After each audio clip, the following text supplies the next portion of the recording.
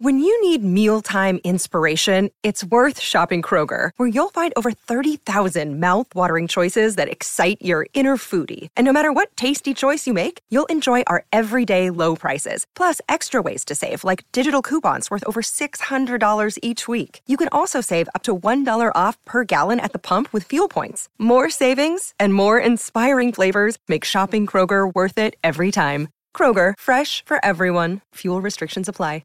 Great form by you hitting play on this podcast. Now, check out Same Racer, the brand new racing app for same race multi-tips. Same Racer. Download from the App Store and Google Play. Powered by Bluebet. Gamble responsibly. Call 1-800-858-858. On 882 6PR, inspiring stories for Barra and O'Day, WA's family-owned funeral directors. Hello, my name is Tim McMillan. Welcome to another episode of Inspiring Stories, brought to you by Barra and O'Day, doing ordinary things extraordinarily well. Usually at this point, I just rip straight into an introduction and a welcome to our guests, but I feel a bit underprepared and ill-equipped to do it this time because I've seen this man welcome people in the past, and it's a fantastic experience. So I'm just going to say hello and welcome Professor Len Collard. Perhaps you can give me some tips on how to do an appropriate welcome. Okay, Tim, how are you? Yeah, thanks so much for inviting me into 6PR to have a yarn with you. Kaya nita nyonga buja nunok kulin kurangan murangan nina lang nunok na karijan Perth. Ngan demba dialakich beno wangin ngan nicha berit bujara ngan murangan kura yiyay buruan nina lang nija buja.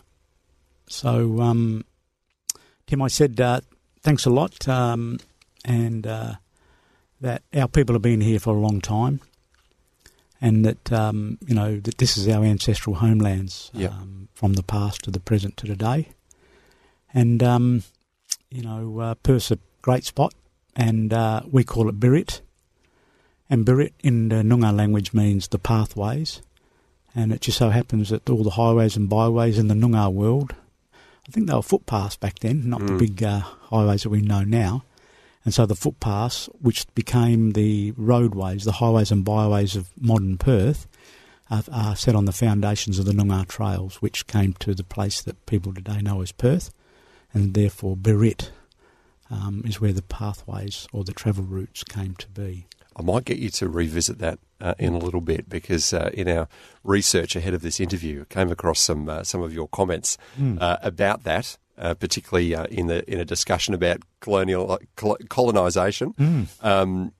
So I might get to that in a little bit, because I was fascinated to hear what you said. But look, I'm keen to know where you got this motivation to really want to preserve and keep going Aboriginal languages, because I know that's your absolute passion at the moment, isn't it? Yeah. Oh, well, I think it always has been, Tim. I guess when you're a young bloke, you're raised, any of the families, and talk about when they're raised in Australia, whether they were ethnic families, always, I think, the kids grew up here. They were caught kind of in two worlds. Mum and Dad were talking in the home languages, and the kids were kind of learning. Some learned to speak and were good at it, and others knew how to listen to and know what they said, but weren't able to speak. And a lot of Noongars were in the same boat, I think. That we in our lifetime, our grandparents and our parents, they were all Noongar speakers. And of course, if they said go and get the wood for the fire, we had to know what they said, so you go and do it. Yeah. And then, of course, by the time you got to Wycombe Valley Primary School, of course, then you had these people speaking Australian to us, and of course, we didn't always understand exactly what they were saying. Yeah. And I remember my friends from Wycombe Valley, a mate of mine, Rod Parrott, he's been dead about 40 years now, believe it or not.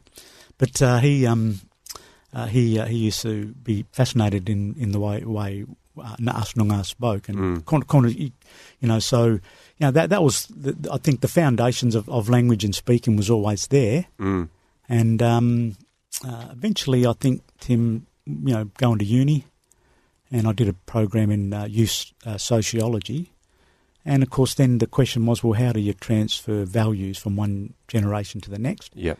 And so then I realised, the power of this language. this is the power of language, and the language underpins the values of society and family and individuals. Where were you born, Len? I was born in a famous place, Nicky Winmar. He comes from that place out there at Pingelly. And I was born out in 59 out at Pingelly, and when I go to Pingelly, I usually go back to the hospital and do the salute and celebrate my coming into the world at Pingelly. You'd be pretty pleased with the Nicky Winmar statue outside the new stadium there. I was a big advocate. It should have been at Pingelly. Yeah. And unfortunately, my voice wasn't heard, and it's ended up here at the Optus Stadium, which is a fantastic outcome. Maybe we can have two. Well, I mean, I think, Tim, for me, why don't put one out at Pingelly? Because I'm sure the Pingelly crowd would love to see punters getting out there and have a cup of coffee and have a couple of, sort of cakes at the shop there and empty their pockets out at Pingelly and help the local economy, if you can appreciate what I'm sort of getting at. It's not that far away, really. No. Quick run out there to Winmar country. What were the early years like at Pingelly? What do you remember of those days? Well, not a lot, actually, because I was born there. Then because my family mainly lived in and around Brookton, which is only a couple of 10 or 12 k's north of Pingelly. And then we basically come to live in Wycombe Valley in the early 60s. So you were one of how many? There was I was one of 9, and then my dad my mum passed away, and then Dad met a lovely lady, and they had another son. So 9 in the first marriage, and then my dad had 1 in the second family. So in all, there's 10 of us. Yep. So comes in handy having 10 in the family. Where did you fit in the pecking order there? Oh, I was pretty low down, mate. I was number 8. Yeah. So you moved to Wycombe Valley then in your early years. Yeah. And can I ask just on the language again? Did you guys all speak Noongar then at home? Yeah.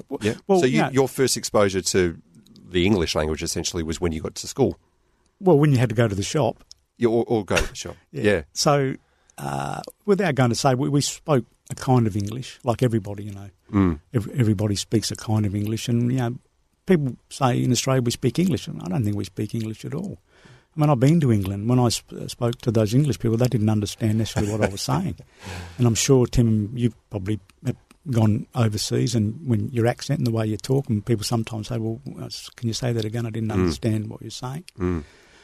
So, I think we speak Australian, and we speak Southwest Australian, and at home the kind of Noongar we spoke was somewhere in that language scape, so to speak. Professor Len Collard, as you are now, what were you like as a student in those early days? Oh, I was a top student, mate. Anybody can tell you that. What would your teachers tell me then? I think I was just an average kid that probably struggled a lot. Yeah. And a fascination with literature at that early stage? No. No? Writing was like pulling teeth, mate, out of a shark. So the irony of it was, how come you got tangled up in that? I didn't really come from a literary family, I don't think. Yeah.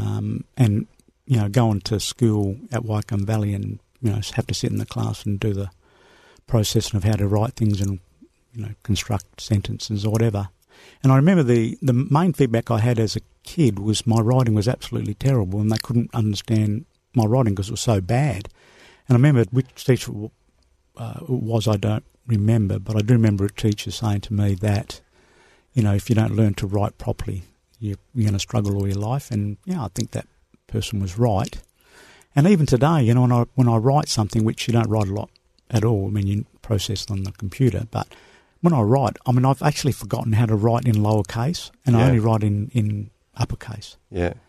And I usually don't write too much anyway, with my handwriting. So, it's amazing how in one generation, the amount of handwriting you're required to do has just slipped down so much, hasn't it? Going through school, though, so you're at Wycombe Valley in your primary school. What were your ambitions at that point then? What was life going to be like for Len Collard post-schooling? I don't know whether we had ambitions. We just sort of lived life and kind of enjoyed it every day. And when the holidays came, that was great. We could slip down there to the Fremantle Boat Harbour and go catch a crab or catch some crayfish or maybe spear some ockies or whatever. Yeah. You know, I can't recollect that I sort of looked ahead and said I want to be a university professor at the University of WA. But I think, you know, we lived in the days where we were likely to become fodder for the factories. Yep. You know, around Wycombe, O'Connor, there was factories. And I remember my mates, when we were at high school, obviously start talking about things. And my friends, they were geared to become apprentices, which they all did. They all did apprenticeships. And I didn't do an apprenticeship. But I ended up getting some work in the factories there around O'Connor. And then I got work at the abattoirs at Rob's Jetty, which is gone now. Yeah. The upside of it is that we actually learnt to go to work. So you had to get up early and go. And the good news was that it depends how big the queue was. Yeah. You could go home. Sometimes you could go home early. So that was great. The other upside it was, we were earning, you know, maybe $120, $150 a week in income. My mates, when they were doing apprenticeships, they were getting $40 or $50. Yeah. But as you can tell, the abattoirs are not there no more, and the long-term economy around that obviously didn't work. Yep. Then I got married to wife Lisa and had a couple of kids, and so obviously the pressure's on to how do you sustain your family and provide. So I got a job in the public service as a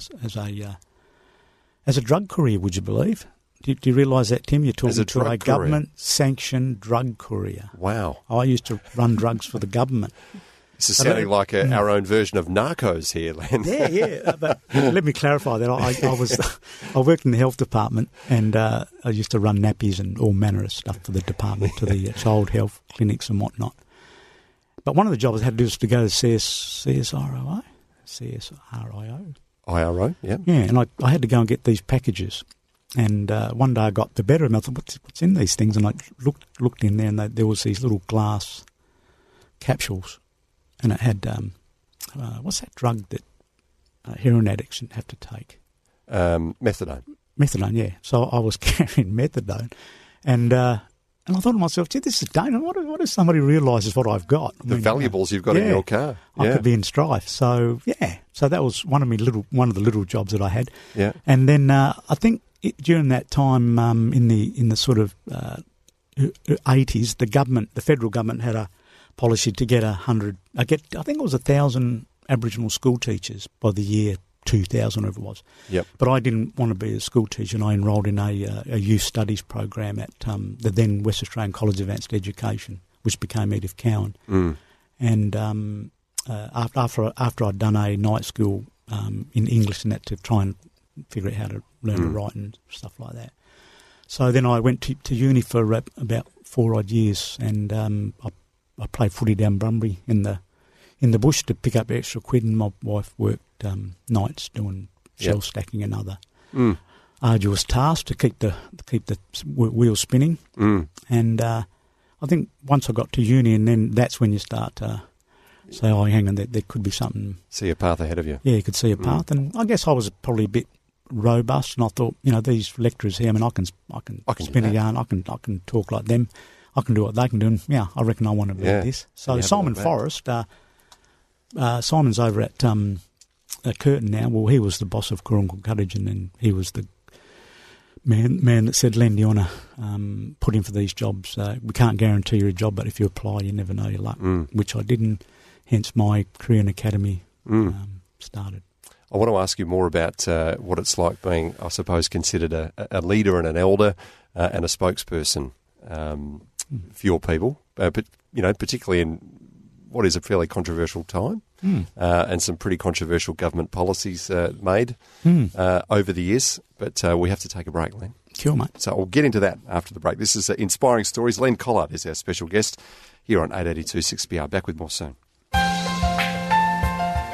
You're listening to Inspiring Stories for Barra and O'Day. Generations of excellence since 1888.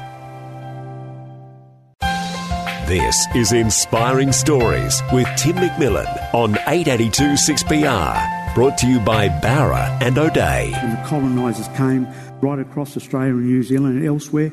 And of course, when the Europeans, when the British and the colonisers came, they said they discovered Australia. That's the biggest pack of crap I've ever heard in my life. Because you know what they did? They just come and saw the British and they said, can you show me where your tracks are? And they just walked along the tracks, were already laid there, just like a cattle path or a pathway on the grass when you were a kid walking to school. That's the pathway. They were always there. And today the highways and byways of the big roadways are built upon those ancient tracks and trails. Welcome back to Inspiring Stories. That's a little snippet of our guest in this episode, Professor Len Collard. Some pretty colourful, forthright language you've used there, Len. I'm sure you've had to share your thoughts on this many times, but you know, the issue of colonisation, the argument around it comes up so often. Of course, every year with Australia Day. Every time someone wants to put up a statue of James Cook or whoever it might be, I'm sure people come to you for your opinion on this. Yeah. How do you feel about sharing it all the time? No, I love it, mate. Clearly. Yeah. I mean, Australians are noted for their disruptive conversations. That's what Australians do. Yeah. You know, I mean, the idea that Australia was discovered is a complete fallacy. I mean, it was already discovered. It was already been discovered. It had already been lived here by people for tens and thousands of years. And, you know, it might have been discovered by some bloke on a boat, and good on him, but you can't stick one person up and say, I discovered Australia, because that's you know, it's just not the case. And it's, you know, the good thing about it is I think young Australians get it and they understand that. And, and from what I can tell of it, they don't want to continue that sort of fabrication of history, you know, the sort of continual fictionalisation to create a fact. I mean, I know and you know that ancient Aborigines have been in the Swan River, 50,000 plus years. I mean, you know, and the thing about it is whether it was the Eastern States bloke Captain Cook, because I mean, remember Captain Cook missed WA by 3,000 kilometres or miles, whatever it is. On the West Coast, I mean, who were the Europeans? I mean, the Dutch came here. Yep. The Dutch never said they discovered Australia. I mean, well before. I mean, the English guys are looking at the Dutch maps, and there seems to be some, sort of discussions around the Chinese came here, but they didn't stay. And the thing about it is that a part of the correction of the misinformation is a part of your role. I mean, why would I or anyone want to collaborate in fiction and factless conversation? It is a very emotive issue, and the issue of Australia Day is always, it seems just to, it's Groundhog Day in many ways, isn't it? When it comes up, there's always this argument around changing the date, reasons for and against. It doesn't. The debate doesn't seem to be moving very far. It seems to be the same points of view expressed every year. Where do you stand on it?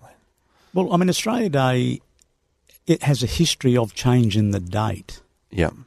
I mean, there's all manner of paraphernalia around that. South Australia or WA or Queensland, they had all different Australia Days. And I mean, the idea of Australia Day as a national matter. I mean, when did Australia Day come into our into our conscious to celebrate it? When did that happen? It's all new, Australian making. But the point is that I mean, every day is Australia Day. In my eyes, and it is sometimes a challenge when you're talking about let's celebrate a day when certainly some parts of the population hang on. I'm sorry, we haven't got a lot to celebrate. And, of course, when you upset people's apple cart on their happy day, you sort of seem the one that bursts the balloon. But, as Australians, we've got to be more sympathetic and more informed about our history, and then, then take into consideration what are the criteria that we ought to be setting down to say what is Australia Day and what is an Australia Day. So, the 21st of January, what's so significant about the 21st? Is it 21st January? 26th. 26th. There you go. So what's so significant about the 26th? I was going to ask you, what do you actually do on Australia Day? But yeah, on the 26th of January. Well, I actually go to work, believe it or not. Yeah. And so the people say, well, if you don't want to celebrate, go to work. Well, I want to celebrate it, but I still go to work. Yeah. And there's no contradiction in my mind about celebrating it because there's plenty of things to celebrate. But there's also plenty of things that we've got to talk about as a nation. Absolutely. Yeah. It goes beyond that one day, doesn't it? Yeah. And of course, you are an educator. You've been at UWA for a little while now. You're a professor. Yeah. You're involved in Indigenous studies there. Being in the education area, I imagine you see that more clearly than just about anyone. That education is the key to. Yeah. And it's okay to ask the hard questions, and it's okay to be emotive, and it's okay to put forward your forthright views. I mean, but at the end of the day, I mean, we live in a liberal democracy, and we're allowed to actually disagree. And it's okay to post something that says, "Oh, I think it's 26th of January is blah blah blah," or "I think it's a great day," or "I think it's not such a good day." That's the robust exchange of ideas and values in our society. And I mean, I never want to say, "Oh, we're going to stop people from communicating." That's I'm not an advocate of that. Yeah. What would be a good day? Well, I mean, I was born on the 24th of December. That could be a good day. But of course, we've got Christmas the next day, so probably ruining. You don't want to have to share the limelight like that, Len. Yeah, well, I've got the big boy upstairs already next door to me. So, yeah. What about the flag? How do you feel about the flag? Well, again, we've got the British, Union Jack on our flag. I mean, why do we need that? We've got the Seven Sisters on there. I mean, as a nation state, we have to grow up and move on. We can't keep hanging on to our mums, what. I mean, there was a time in your life, Tim, like me, my mum eventually said, "Son, get off the couch and get to work." I do remember her saying that. You got to cut. and the thing about it is, at the end of the day, we've still got plenty of robust yarns to have, and we've got plenty of thinking to do, and we've got plenty of action to take. Close the gap. We have reports coming out all the time. We had one fairly recently. Again, as someone who's in the business of education, Len, how do you feel we're going? Well, if you believe all the figures and data, we're not doing too flash at all. Do you get out to many remote communities? No, Tim. I tend to.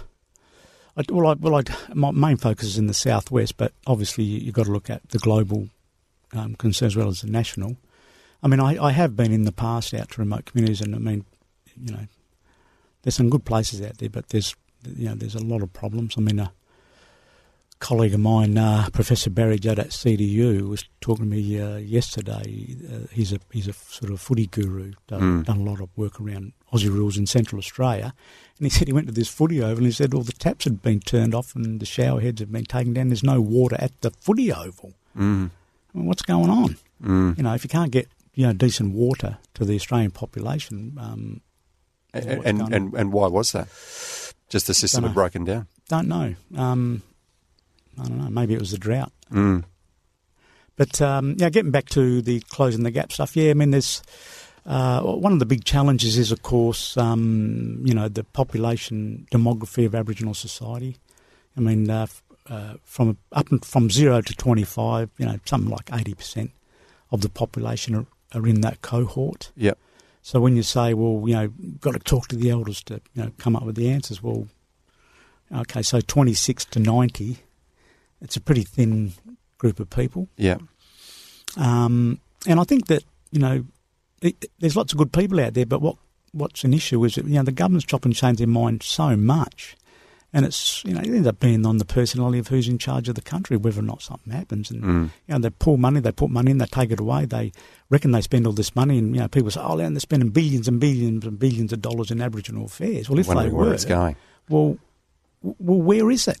Yeah. And I mean, I think some people have this belief that, sort of every Aboriginal gets a free motor car or something. But, I mean, as I say to my students, well, if you can find my motor cars, there must be a car park full of them, and you can have one if you can find the car park where my cars are, because I don't know where they are.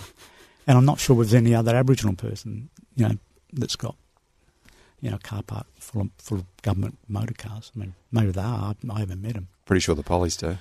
Yeah, but there's a lot of challenges. I mean, the gap the gap.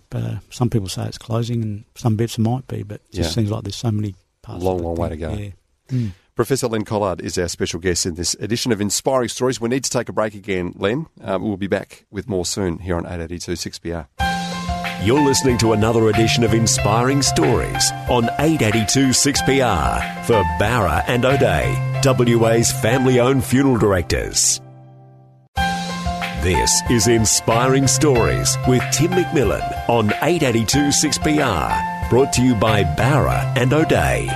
Welcome back to Inspiring Stories. Professor Len Collard is our guest. Len, I want to ask you about your love of surfing in a moment, but just to finish off on the issue of education, and you are the chief investigator, correct me if I'm wrong here, with the School of Indigenous Studies at UWA. Mm-hmm. Can I ask you, your students, are they entirely or predominantly Indigenous students?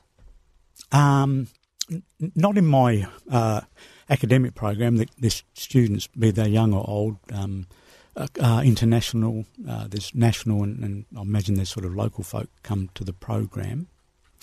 I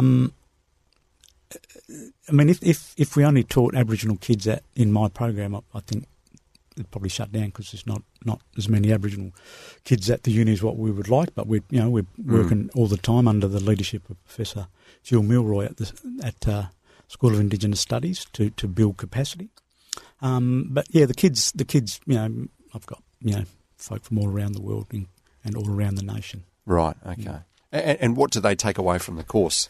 Is it history, or do you kind of talk about the sort of stuff we're talking about here, about public health issues, about education deficits? My main focus is in the area of Noongar studies in South West Australia, but it has a global outlook. So just for example, in my unit INDG 1160, Budjamut Kadijin, it's a unit about country and about people and about science or knowledge of Noongars, and it's about how Noongars have contributed to the making of our nation in the southwest portion. I cover things like theory of how we Noongars invent ourselves, how outsiders, anthropologists, sociologists and whatnot invent us, and then we go through a range of conversations, language, place names, shared space, how Aborigines have incorporated Australians into our country and into our knowledge systems. Because part of that colonisation stuff, there seems to be this idea that Aborigines have been colonised by others, but I'm saying, I don't know about maybe other Aboriginal folk elsewhere, but Noongars are colonists ourselves. We colonise people, and and a part of that is the role that Aborigines in South West Australia, like elsewhere, have played in the making of the nation. And in terms of sport, just sport is one example. You cannot talk about Australian rules and the greatest people that changed the game unless you're talking about Noongars. And who's the Noongars I'm talking about? Who's the greatest? You're going to say Nicky Wimmer, aren't you? No, I'm not going to say Nicky, but yeah, he's one of the great. No, I mean Polly Farmer. Yeah, exactly. Polly's a Noongar. Barry Cable's a Noongar. Yeah. Winmar a Noongar. There's Noongars after Noongars after Noongars, and if you're trying to tell me Noongars are a bunch of dupes who just fall over because some bloke comes along, I don't think so. All right, surfing.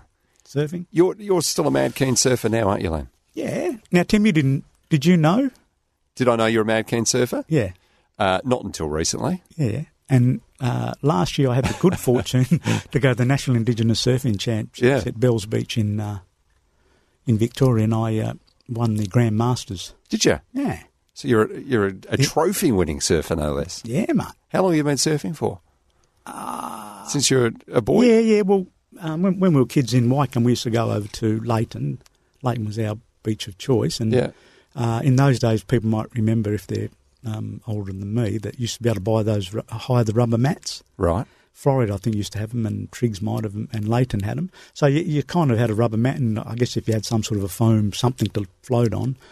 And then by the time we got to high school, of course, we were going to be a rocker or a bog or a bodgy or a surfy, and so I went with the surfies. I haven't heard the term bog for a while, but yeah, God, you've just taken me back. Yeah, so we went and joined into the surfing brigade, and along with my friend Rod Parrott, and we used to go down there surfing. And so I think actual surfing on a surfboard with the fin sticking out the back, or a skeg, would have been about 14, I think. Yeah. Yeah. How often do you get out now? Oh, not as much as I'd like to, Tim. Obviously, you know, you get sort of sucked in to live in the world we live in, and you don't get as much. But I had some fantastic waves up in Lombok recently. Villa Collard, our villa up in Lombok, if you want to go for a holiday. Keep it in mind. Get the plug in.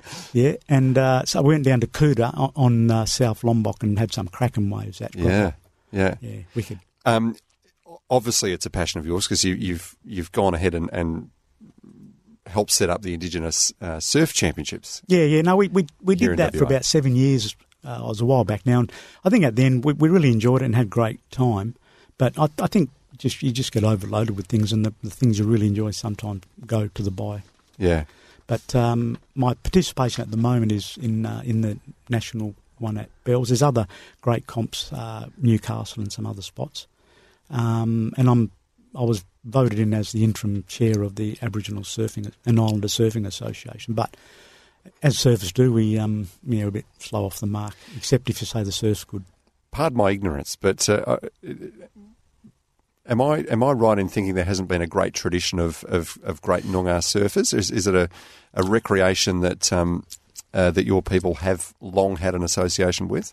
I think like everybody, we just picked up surfboards, in the sort of 70s or whatever. Yeah. But it's ironic, like we talk about great Australian sports people and, Nova Peris or whatever, or Kathy Freeman, or you think about the Aussie Rule blokes or the NRL or the whatever it is. You've got all these great people. One of the things that people don't realise that Aboriginal men in surfing have been at the pinnacle, but people don't know who they are. So, for example, guys like Michael Peterson, do you remember the nickname MP? Mm-hmm. Well, Michael Peterson, in the day, he was probably the world's best surfer. He was an Aboriginal bloke. And you got one of the greatest surfboard designers in the world, a guy named Morris Cole. He's an Aboriginal. And at the state level, Sammy Sadler was a state rep, Kenny Dan, and over east you've got all these new hotties on the East Coast, mate. One lad, I forget his name, it's terrible, but he won the pipeline contest, not the big pipeline, but the other one. So right. he won, and so there's all these guys that are just killing it in surfing, but people don't know who they are. If you said, the names of the Aboriginal blokes and Aussie Rules, or in rugby or whatever, people, I know who that person is. But in surfing, and not being sexist, but I'm not sure who the women are. Yeah. But certainly the blokes have been killing it for a long time, but they don't have the same public understanding or don't have the profile. Knowledge. Yeah. Oh, they got the profile. MP's. He had the profile, don't worry about that. No, I have heard of him, the board maker. I must say, look, I'm not a surfer, so I wouldn't know as much as the surfing community would, obviously. But well, I'm glad to hear it. Yeah, and keep surfing, Len. Keep hitting the waves. Cool, mate. I think the surf's going to be good on the weekend, so I hope I'll get down there. Yeah. Well, look, we need to take another break, but look, after that, I want to ask you about Noongarpedia. Cool. Because I understand you upset a few people in starting that up. No, life's like that. Namely the people that you probably kind of named it after or, inspired by in the naming of it. That's a cryptic clue. Yeah. We'll get to that in a moment. We need to take a break. Professor Len Collard is our special guest on WA's Inspiring Stories. You're listening to Inspiring Stories for Barra and O'Day. Generations of excellence since 1888. This is Inspiring Stories with Tim McMillan on 882 6PR. Brought to you by Barra and O'Day. Welcome back to Inspiring Stories. We are with Professor Len Collard in this episode. Len, you got yourself into a little bit of strife at one point, taking on one of the great tech companies of our time in Wikipedia.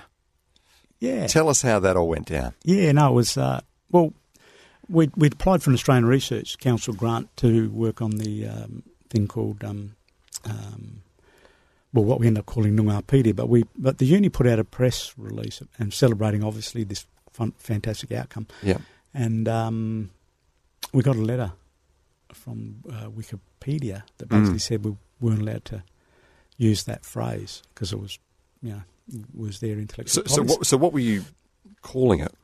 Tim, So it had obviously had Wikipedia. It had something in to the do with title. Wikipedia, and I can't remember the exact thing what it was. Yeah. But anyway, They they said we couldn't didn't use like it. Yeah. So I thought, okay, with Professor Kim Scott over at Curtin and Professor John Hartley, we were the key guys, and we decided to give it a new name. So we said, okay, we'll call it Noongarpedia. Yeah, and that was okay. Well, it's still that's ours still now. running now. Yeah, it's still going, yeah. So we called it Noongarpedia, which I think in the end was kind of the right thing to do because the idea around the pedia was that that every language in the world should be able to, write and read and whatnot, and that was the idea of it. So it was the right thing to do to call it the Noongarpedia. And what you were trying to do is, I suppose, provide a space, a digital space where people could contribute to the preservation of the Noongar language, right? Yeah. How's that going? Yeah, to preserve it, to contribute to it, but also to learn. Because again, there's this idea that Noongar language is dropped off the edge of the perch and it's dead. Well, that is just not the case. And so the Noongarpedia is a pedia system whereby anybody in the world can become a Noongarpedian and contribute to the knowledge. And there was a conversation that we had: do we write in Noongar only? Nunakari yao kolin yina lang ma wangin da wangin yang and kadijin bridi, whatever you want to write about. Yeah.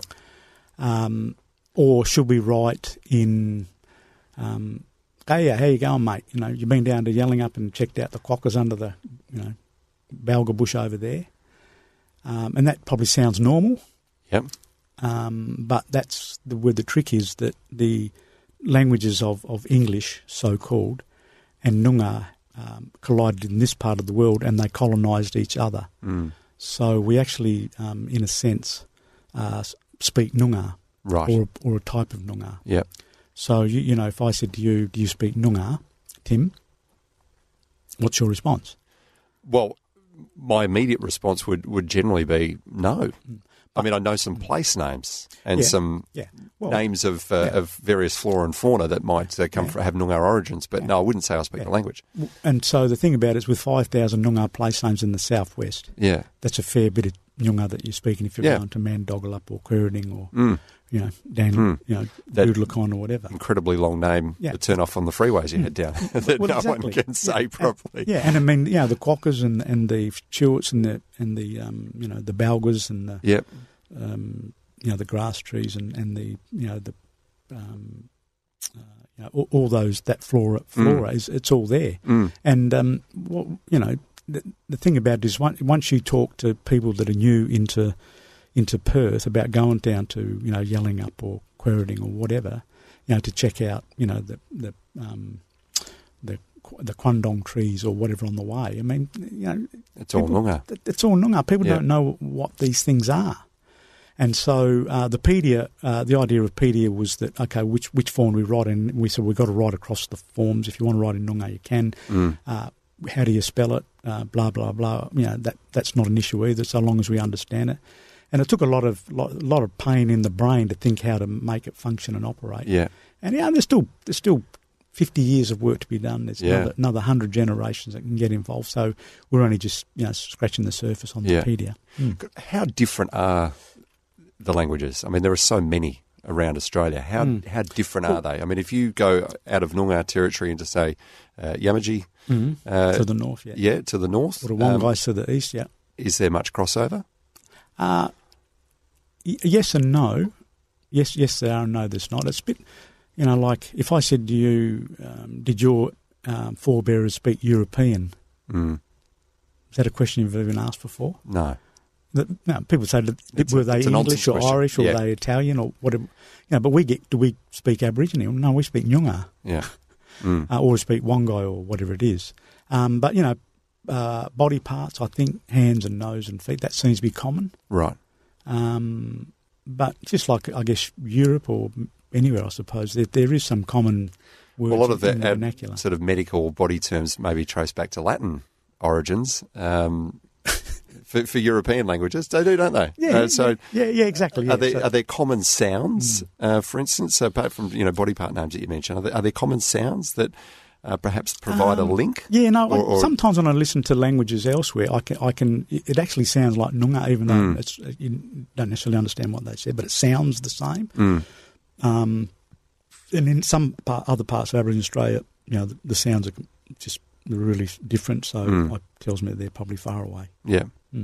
Len, a little birdie tells me that you're a bit of a tinkerer. You like to make things. I was told a story of someone who went to your office and you were bending water that was coming out of a kettle with some light wave device, and then when quizzed, what is that? You said, I just made it.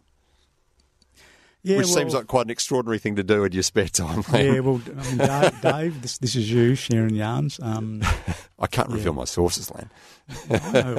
You know who it is. Yeah, no, it was a complex yarn, and I don't think I got enough time to unpack it all. But bending, obviously you've got an imagination and you've got the ability to engineer these sorts of things. Where does that come from?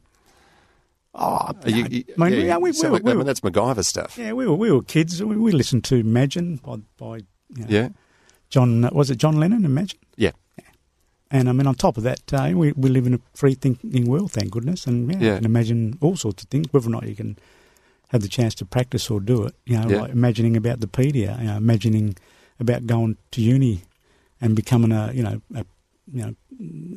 involved in Noongar place names and unpacking the ancient codes of the words on the sides of the road that you travel up and down. And the big long word that you mentioned down at Mandurah, in actual fact, it's a sentence. Is that right? Yeah. Well, there you go. But again, Just finally then, how do we say it properly? Manda Guttalap. Right. What is it? Manda Guttalap? I have to look at the word, Manda. But Manda translates into the gathering of people. Yep. To meet your loved ones, your husband and wife, your future in-laws. Da is the entrance or the access to.